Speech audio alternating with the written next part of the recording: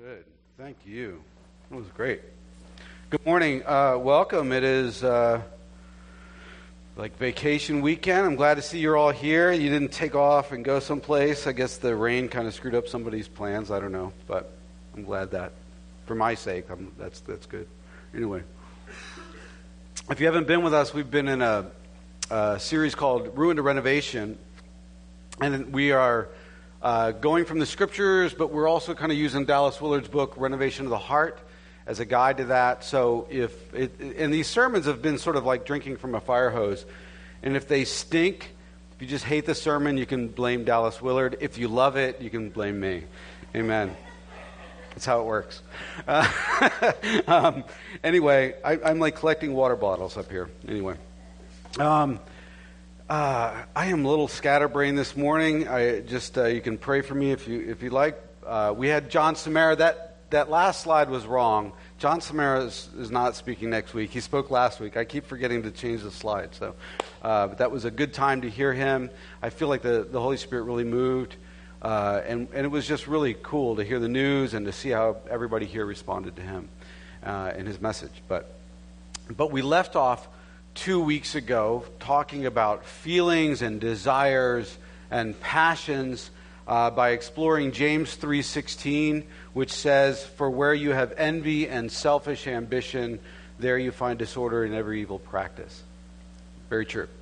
Also, we looked in James 4, verses 1 and 2, which says, "What causes fights and quarrels among you?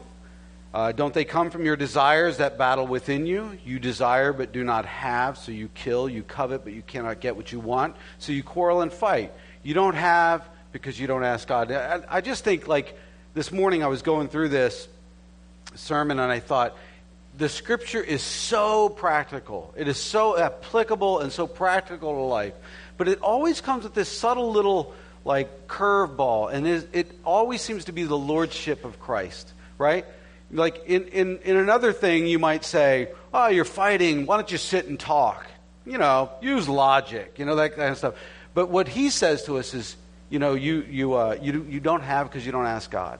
There's something about me and Jesus always as it concerns my relationships with other people, and that's what we've been talking about through this whole series, is just spiritual formation and growing up in Christ and becoming different. So we looked 2 weeks ago about how a person only governed by their feelings or desires or passions can be destructive to themselves and also to others, right? How modernity has produced a people which are overwhelmed with decisions. I think we all kind of feel that way. We're just overwhelmed with all the decisions we have to make. And due to a deep shift in worldview and the loss of community and the loss of our spiritual formation practices in society, we are left to make decisions almost totally based on our feelings, which is very unhealthy and very dangerous, to be honest.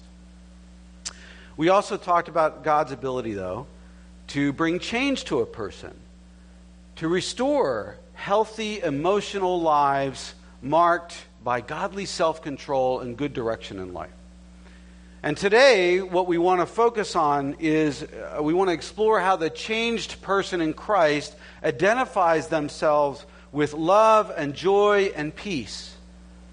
And those aren't necessarily feelings in and of themselves, but they are conditions of the whole person. Love, joy, and peace as conditions that I live in. You know, but they do have characteristic positive feelings which accompany them as well, right? They do come along with feelings.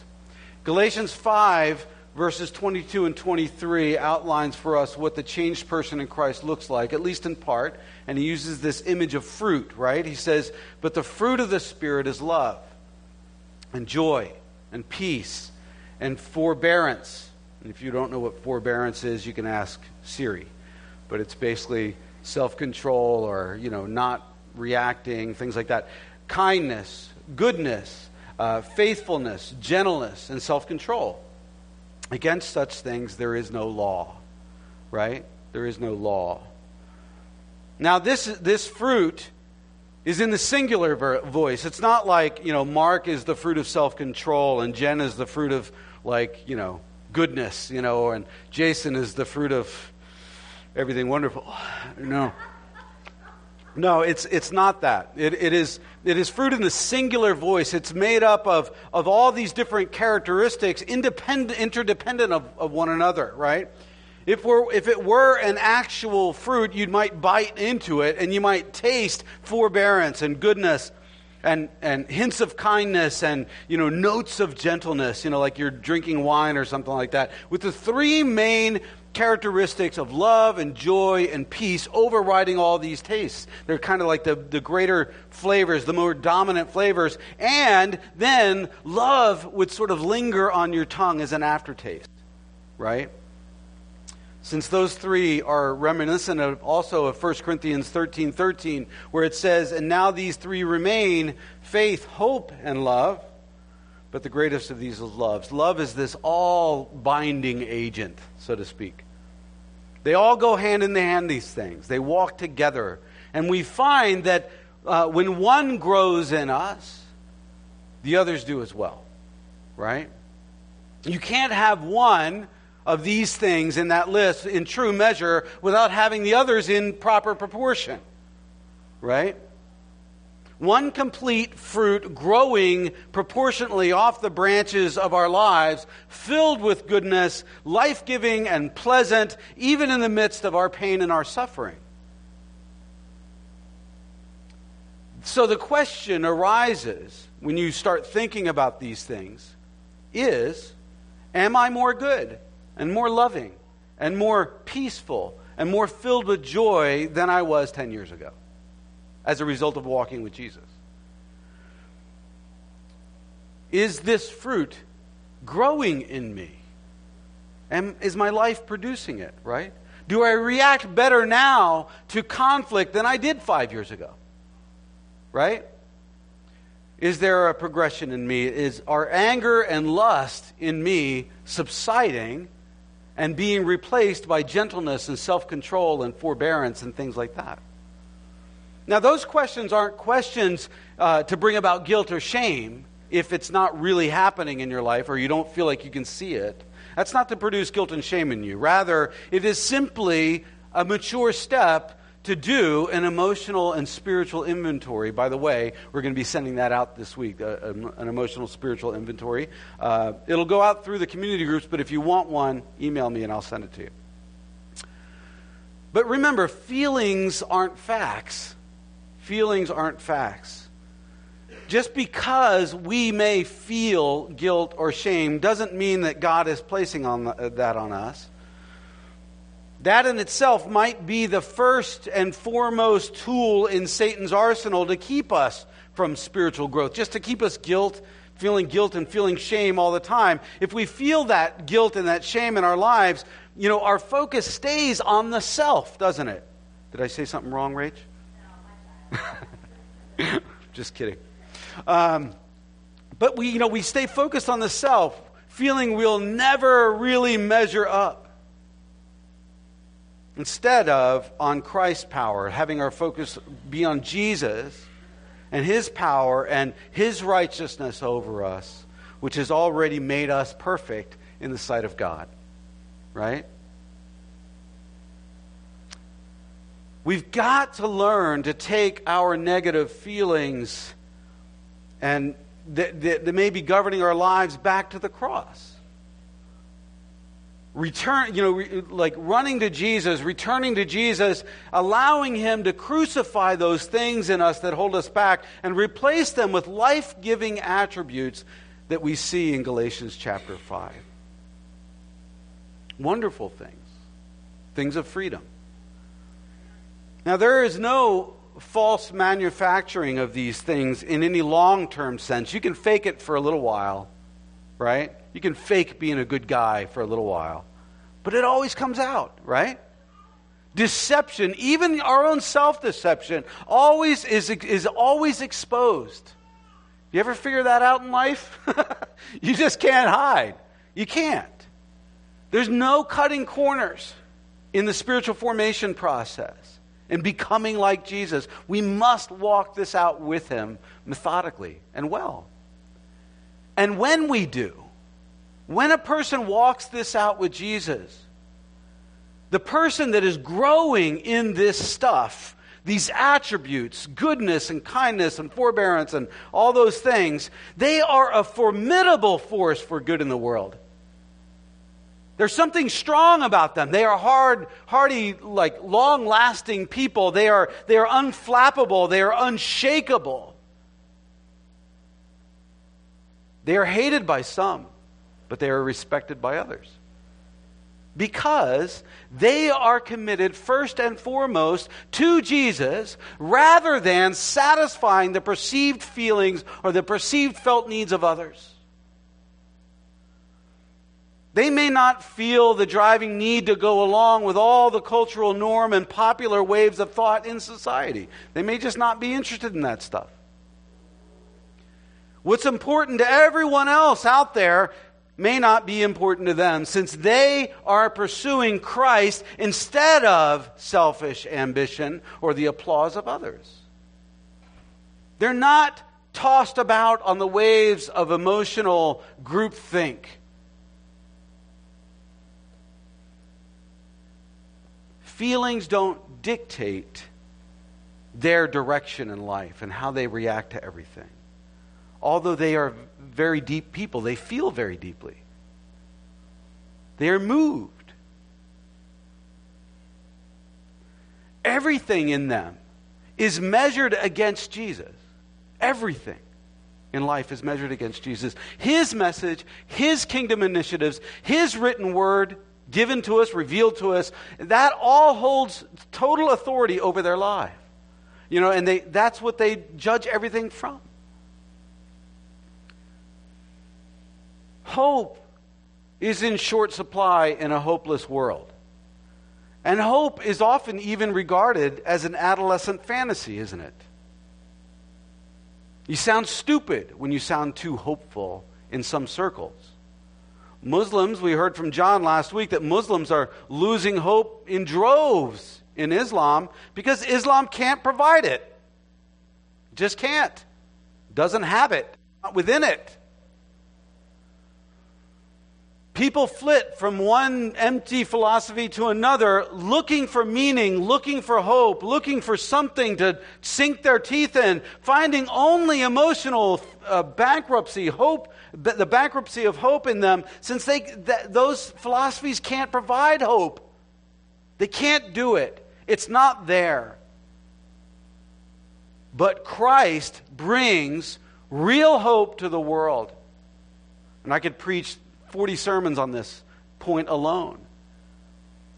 He brings real hope to the world that is sealed, it is proved, and it is assured in the resurrection.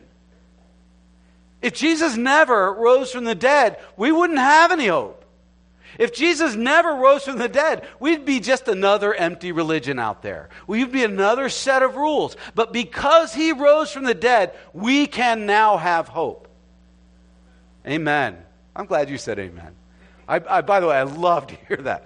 It says somebody's awake. But Romans 8, 22 through 25 speaks of hope, doesn't it? It says, we know that the whole creation has been groaning as in the pains of childbirth right up to the present time. Do you ever feel yourself groaning? Just waiting for the good to be established in the world in the fullest sense of the word, right?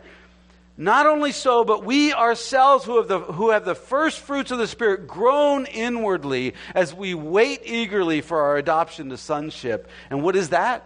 That is the redemption of our bodies. That is the final coming of Christ. For in this hope we were saved. But hope that is seen is no hope at all, because you don't hope for what you got yesterday, right? Who hopes for what they already have? But if we hope for what we do not yet have, we wait for it patiently.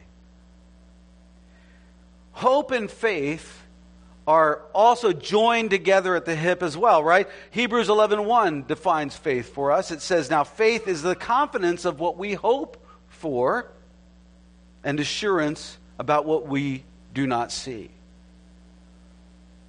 So hope and faith go hand in hand. They're inseparable. And as Romans 12:12 tells us, Joy joins in this chorus as well. It says, be joyful in hope, right? Be filled with it. Now describe to me how you can have faith without hope or hope without joy, and I will tell you that I just saw a flock of pigs flying south for the winter, right? Because you can't. You can't. They go together. One fruit growing in proportion. As followers of Jesus, we walk and we grow in these things. And Hebrews 11 outlines a bunch of other people have done the same thing. All the faith decisions made by many figures throughout biblical history. If you ever read that chapter, how they put their hope in God. And in verse 27 in that chapter, it says this about Moses. It says, by faith he left Egypt, not fearing the king's anger. See, brave people. People of faith, people of hope. He persevered because he saw him who is invisible. Moses walked away from what he could see, from what he had, right? 4 walls and a floor and a roof, into what he could not see, by faith, full of hope, and not disappointed in the end. Romans 5, 1 through 5 outlines for us how hope and faith bring us into a deeper, more satisfying life, even in the midst of suffering when it concerns our feelings, right? He says, therefore, since we have been justified through faith, that is a legal term, meaning that we've been paid for, that we don't have our debt against us anymore. God has taken it away. We have peace with God through our Lord Jesus Christ. He's the one that did that. Through whom we have gained access by faith into His grace, in which we now stand. Now, standing, when we use that word, we mean, when you get the image of somebody standing, they're rooted, right? So that's where we stand, in Jesus, right? And we boast in the hope of the glory of God. Verse 3, not only so, but we also glory in our sufferings, because we know that suffering produces perseverance, and perseverance character, and character hope. And hope does not put us to shame, because God's love has been poured out into our hearts through the Holy Spirit who has been given to us. I had to turn off the sound. It was beeping in my pocket, driving me crazy. So, living under the conditions of faith and peace and hope, we grow into the reality of God's love towards us. That song we sang earlier was really apropos for this message. In the solidity of our position of being justified in Christ, right, we experience the peace of God. We stand firm. We stand up. We have a straight back in this relationship with us and Jesus, since it's been done for us. We didn't do it ourselves. In verse 6, Paul says, you see, just at the right time, when we were still powerless, and I was powerless, and it's a wonderful thing to admit that, by the way, Christ died for the ungodly. Jesus died for me. Amen. Amen. Amen for that, because I couldn't do it. And when I get that, when I grab hold of that, it leads us into deep character change. It does. It opens the way for change in my life. Since in Christ, the sufferings which may have destroyed me before now become formative for me. Encompassing our whole being, right? A solid state in which to live. And in this progression of spiritual formation, feelings change over time to the positive as we've been made whole in Christ. Our feelings fall in line with where we're going with Jesus. But the problem is we're like snow globes, right? We're like little snow globes. We allow our desires to shake up our feelings, right? And it creates this internal storm within us. And it's all we can see. We can't see through the snow, whatever. But in Christ, when we can walk this out with Him, in Christ we're made still in the confidence of our faith. We're made still. And the storm within us subsides. It goes down. Feelings are still there. They may get churned up a little bit here and there. They can get churned up again if we allow our desires to take over like we did before. However, if we keep our eyes focused on Christ, all's well. All's well. Decisions are made easier, and it brings solidity to life. By the way, all's well even if you don't keep your eyes focused on Jesus. He doesn't change. We do. Right? No matter how I feel, Jesus is still in control. Right? Faith in Christ and the hope it births allows us to stand in God's grace. And God's grace is His loving action towards us, which all leads to living a life full of love. Full of it. Right? That fruit we pick from the branches of our tree should taste mostly of Christ-like love, followed by joy and peace, and rounded out with all those other flavors of the Spirit. Love in the biblical sense is the will to promote someone's good for their own sake. Right? I love my wife. I want what's good for my wife. Right? The opposite, though, is malice. It's like intentional hurting people when you don't want what's good for them. And the absence of love is indifference. Like you just couldn't care less. Right? And I don't know which is worse, malice or indifference, since, when people grow up abused, when they grow up under a system of malice in a home, and then other people that grow up with neglect, a system of indifference in the home, they both seem to have difficulty in adulthood. They really do. There's not much difference in them. Everybody's different in the way they react to things, but overall, that's a generality. But typically, when you find somebody that has grown up in a good, strong, solid, Christian, loving home that's really walking with Jesus well together as a family, they seem to have a fortitude to be able to face life well. Moms and dads, how you parent, how you walk with Jesus, how you react in faith is very important for your children. Very important. Because growing up in that kind of a system, people don't seem to have all the baggage. Although the world can do a job on us too, right? The outside world. But love shouldn't be confused with romance. It shouldn't be confused with just simply desire. It is a decision. It is a condition that we live under. It is a willful act. And that's the difference between lust and love. Lust is very popular in America right now, right? Guess it always has been. Right? In lust, we don't really want the best for the thing which we desire. We don't really want the best for that.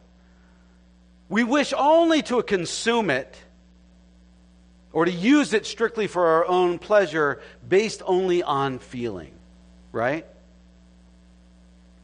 However, when desire comes under the reign of love, it is a beautiful, beautiful, beautiful thing.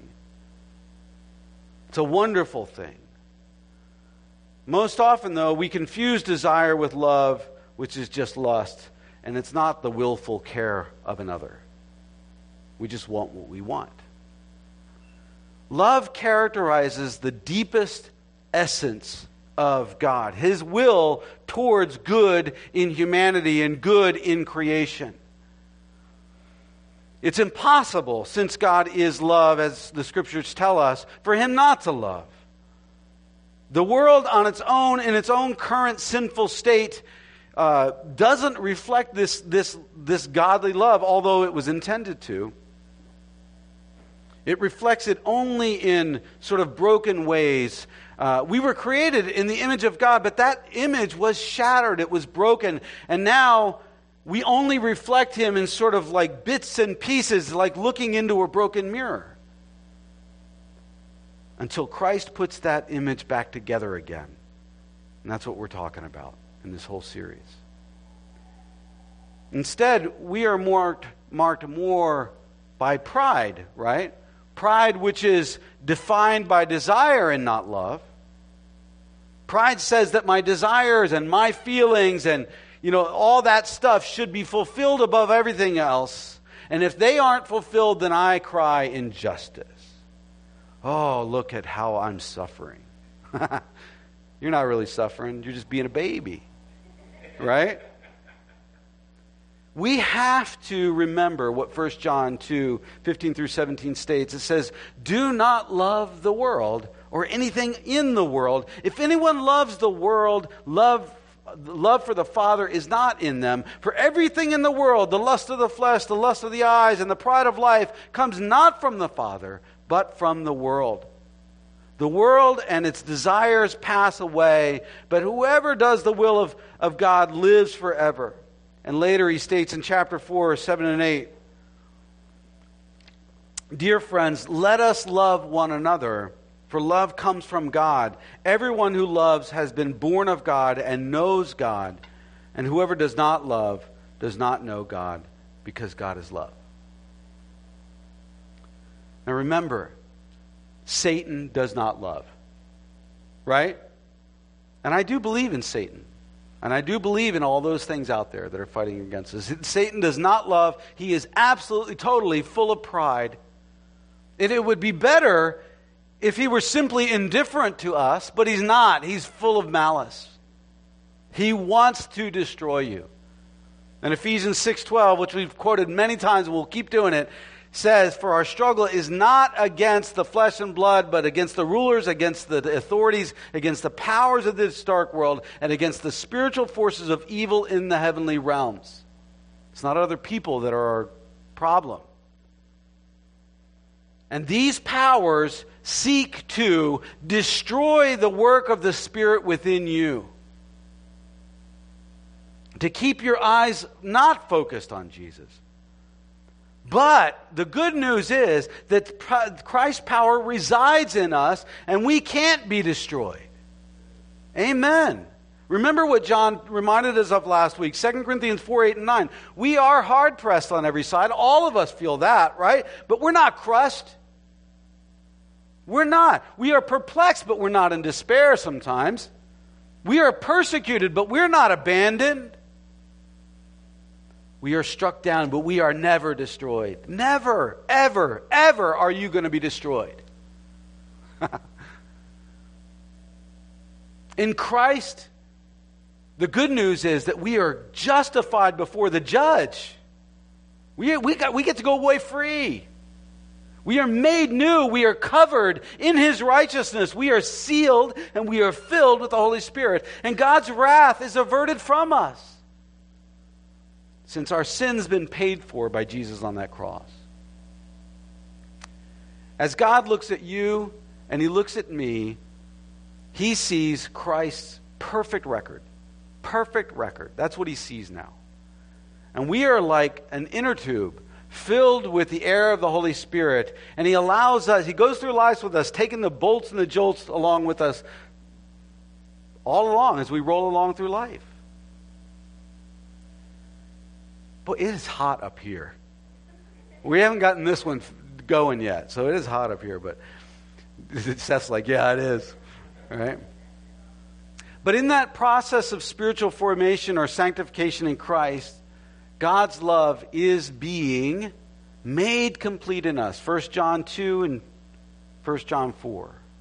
It is being made complete in us. It is. And if we remember what we said 2 weeks ago, that most of our fighting and most of our anger come out of a fear.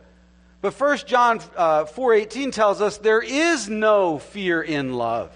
There is no fear in love. But perfect love drives out fear, because fear has to do with punishment. The one who fears is not made perfect in love. Right? We fear that we won't get what we want. We won't get what we feel or what we desire from someone else or from some situation. And it all leads us into anger. Because we don't go to the source of satisfaction in the first place. But we go to others who can't fulfill it. We constantly do that. Other people or other things. Or maybe it's just that what we want isn't what we need. We think we need it, but we don't really need it. Yet as we grow into Christ's likeness, all that is good, all that is not of God, is pushed out of us, and we begin to reflect the solid will and love of God in Christ. As we begin to reflect that love, we see that it happens in sort of four movements. Christ lays down his life for us, 1 John 3:16.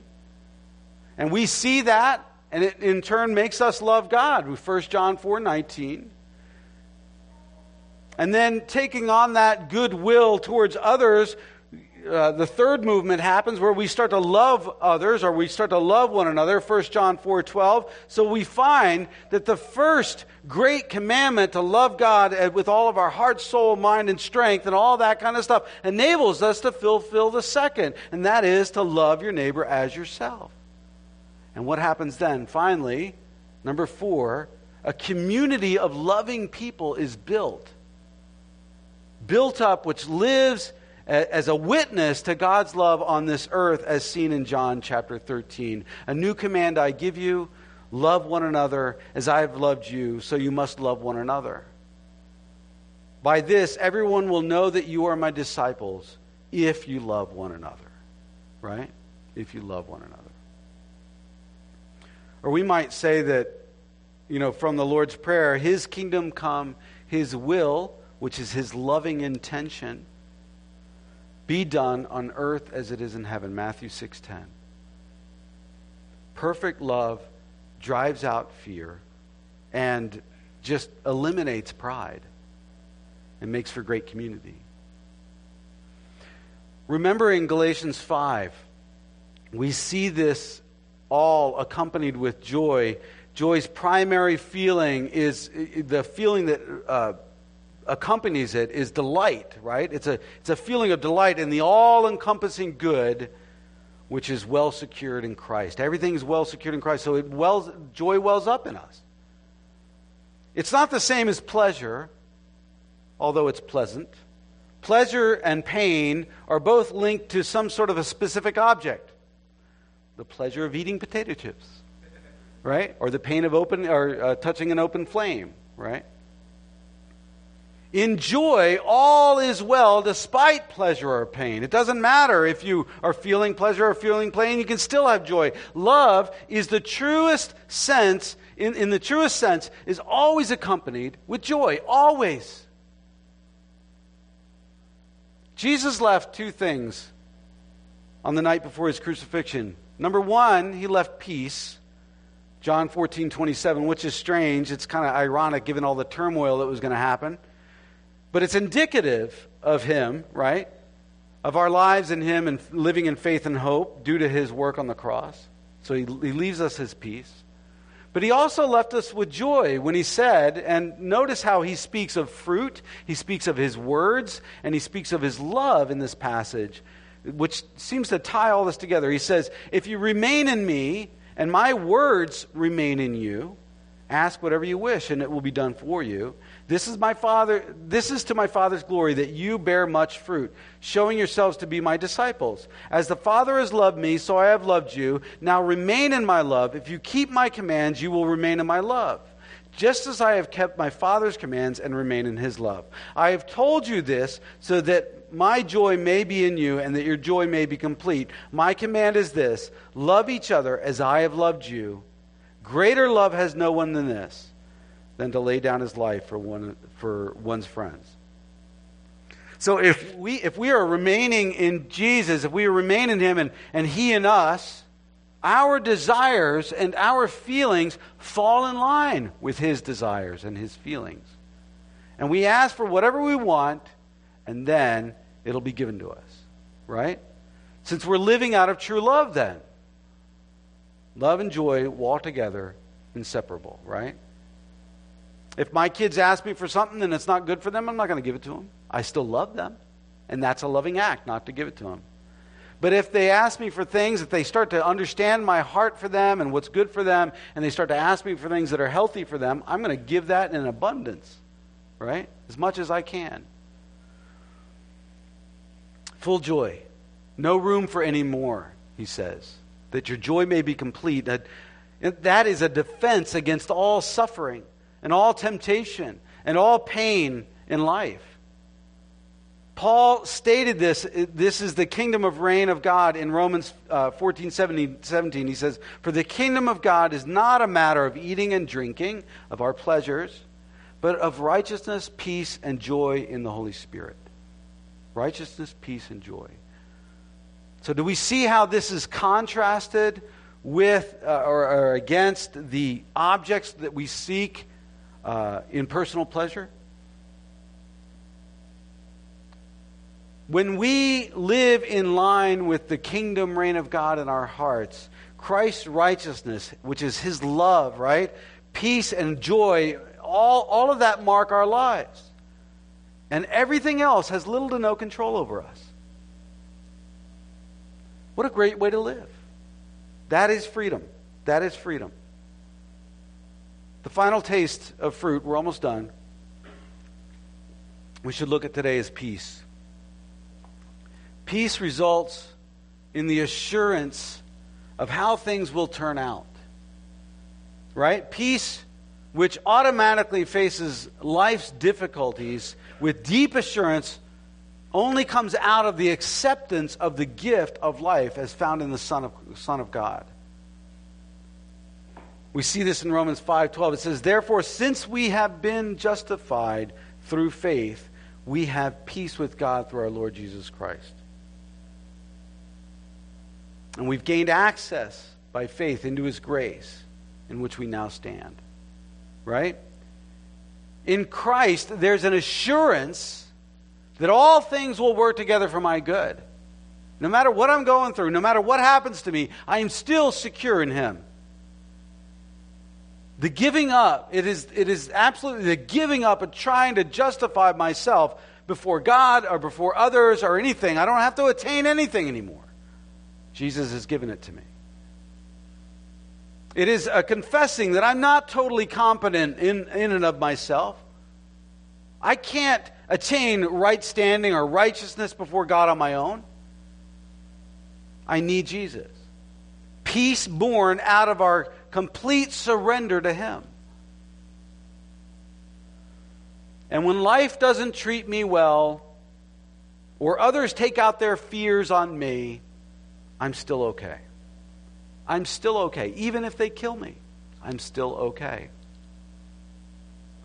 I'm not in control of the outcomes of life, of all this stuff around me, although I'd like to be. God is. God's in charge.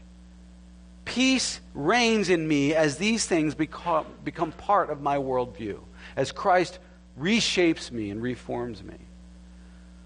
To allow God to renovate our hearts is to surrender everything to him. Allowing love and joy and peace and all these other attributes of the Christian life to well up into us due to being in his presence, due to being around Jesus. So I receive from him the life that Christ extends. I receive from God the life that Christ extends. I love him in return because of what he's done for me. And then in turn from that, I love others. And then I receive love from them in the ministry of the Spirit of the body of Christ, right? We learn healthy interdependence in communal witness of God's love on earth, and everybody can see that. The local church expressing Jesus. If you want to take the time to read our vision and values from the website and the mature Christian profiles for each one of those, that's the kind of stuff that we're talking about. Take the time to read that if you haven't. But in the end, I must cultivate a vision.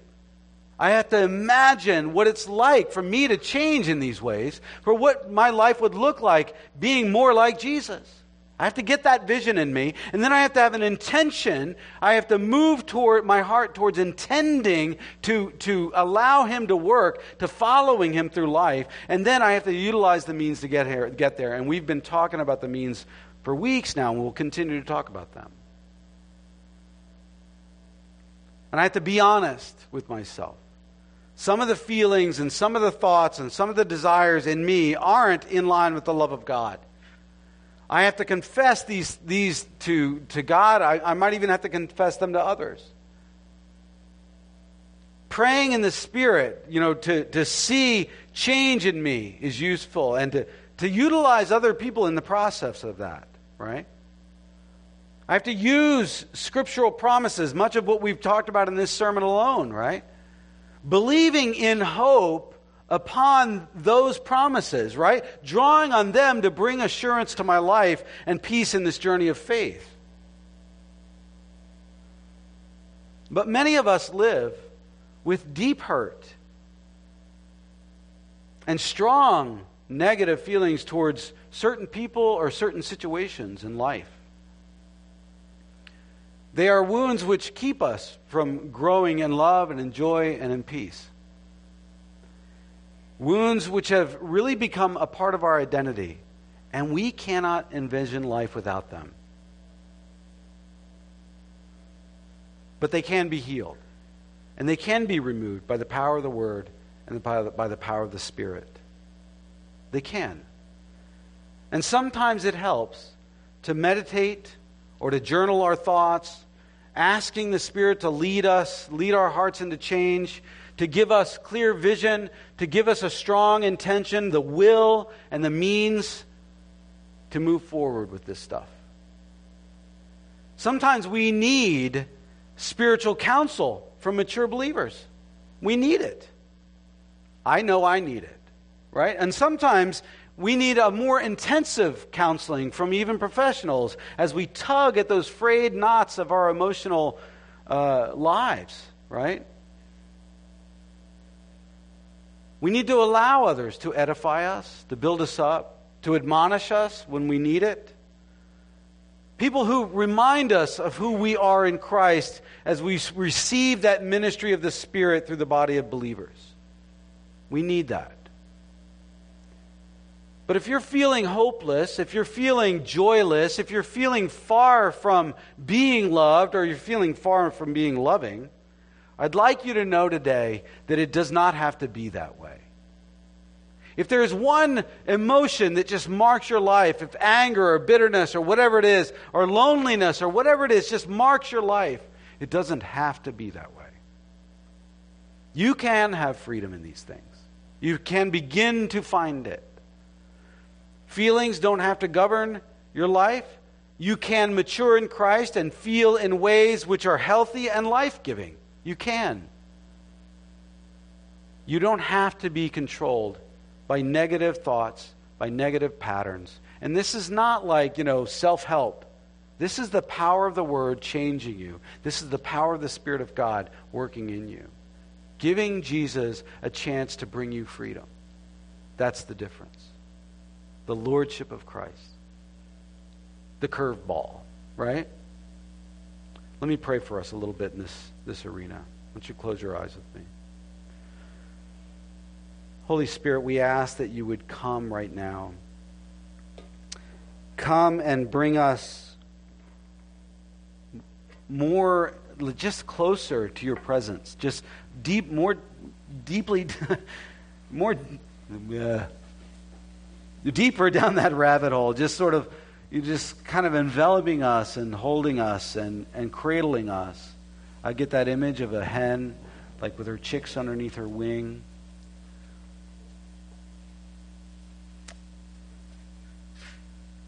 Just your protection, your love for your children, how strong that is, how powerful that is. And how, as a parent, when you see your child living in ways that are hurtful to them, you just want them to understand they don't have to be that way. So dislodge those things in our heart that are holding us back, Father God. Just shake us up and loosen those things in us. Pull them out like old dead weeds. Just yank them out, root and all, to the very bottom of how they've rooted themselves into our soul. Just pull those roots out, Father God. All those sins, all those negative thoughts, all those feelings that stand in the way of our just finding total, absolute peace and joy and faith and hope in you. Come, Holy Spirit. Come and bring freedom. Amen. Thank you, God. Thank you for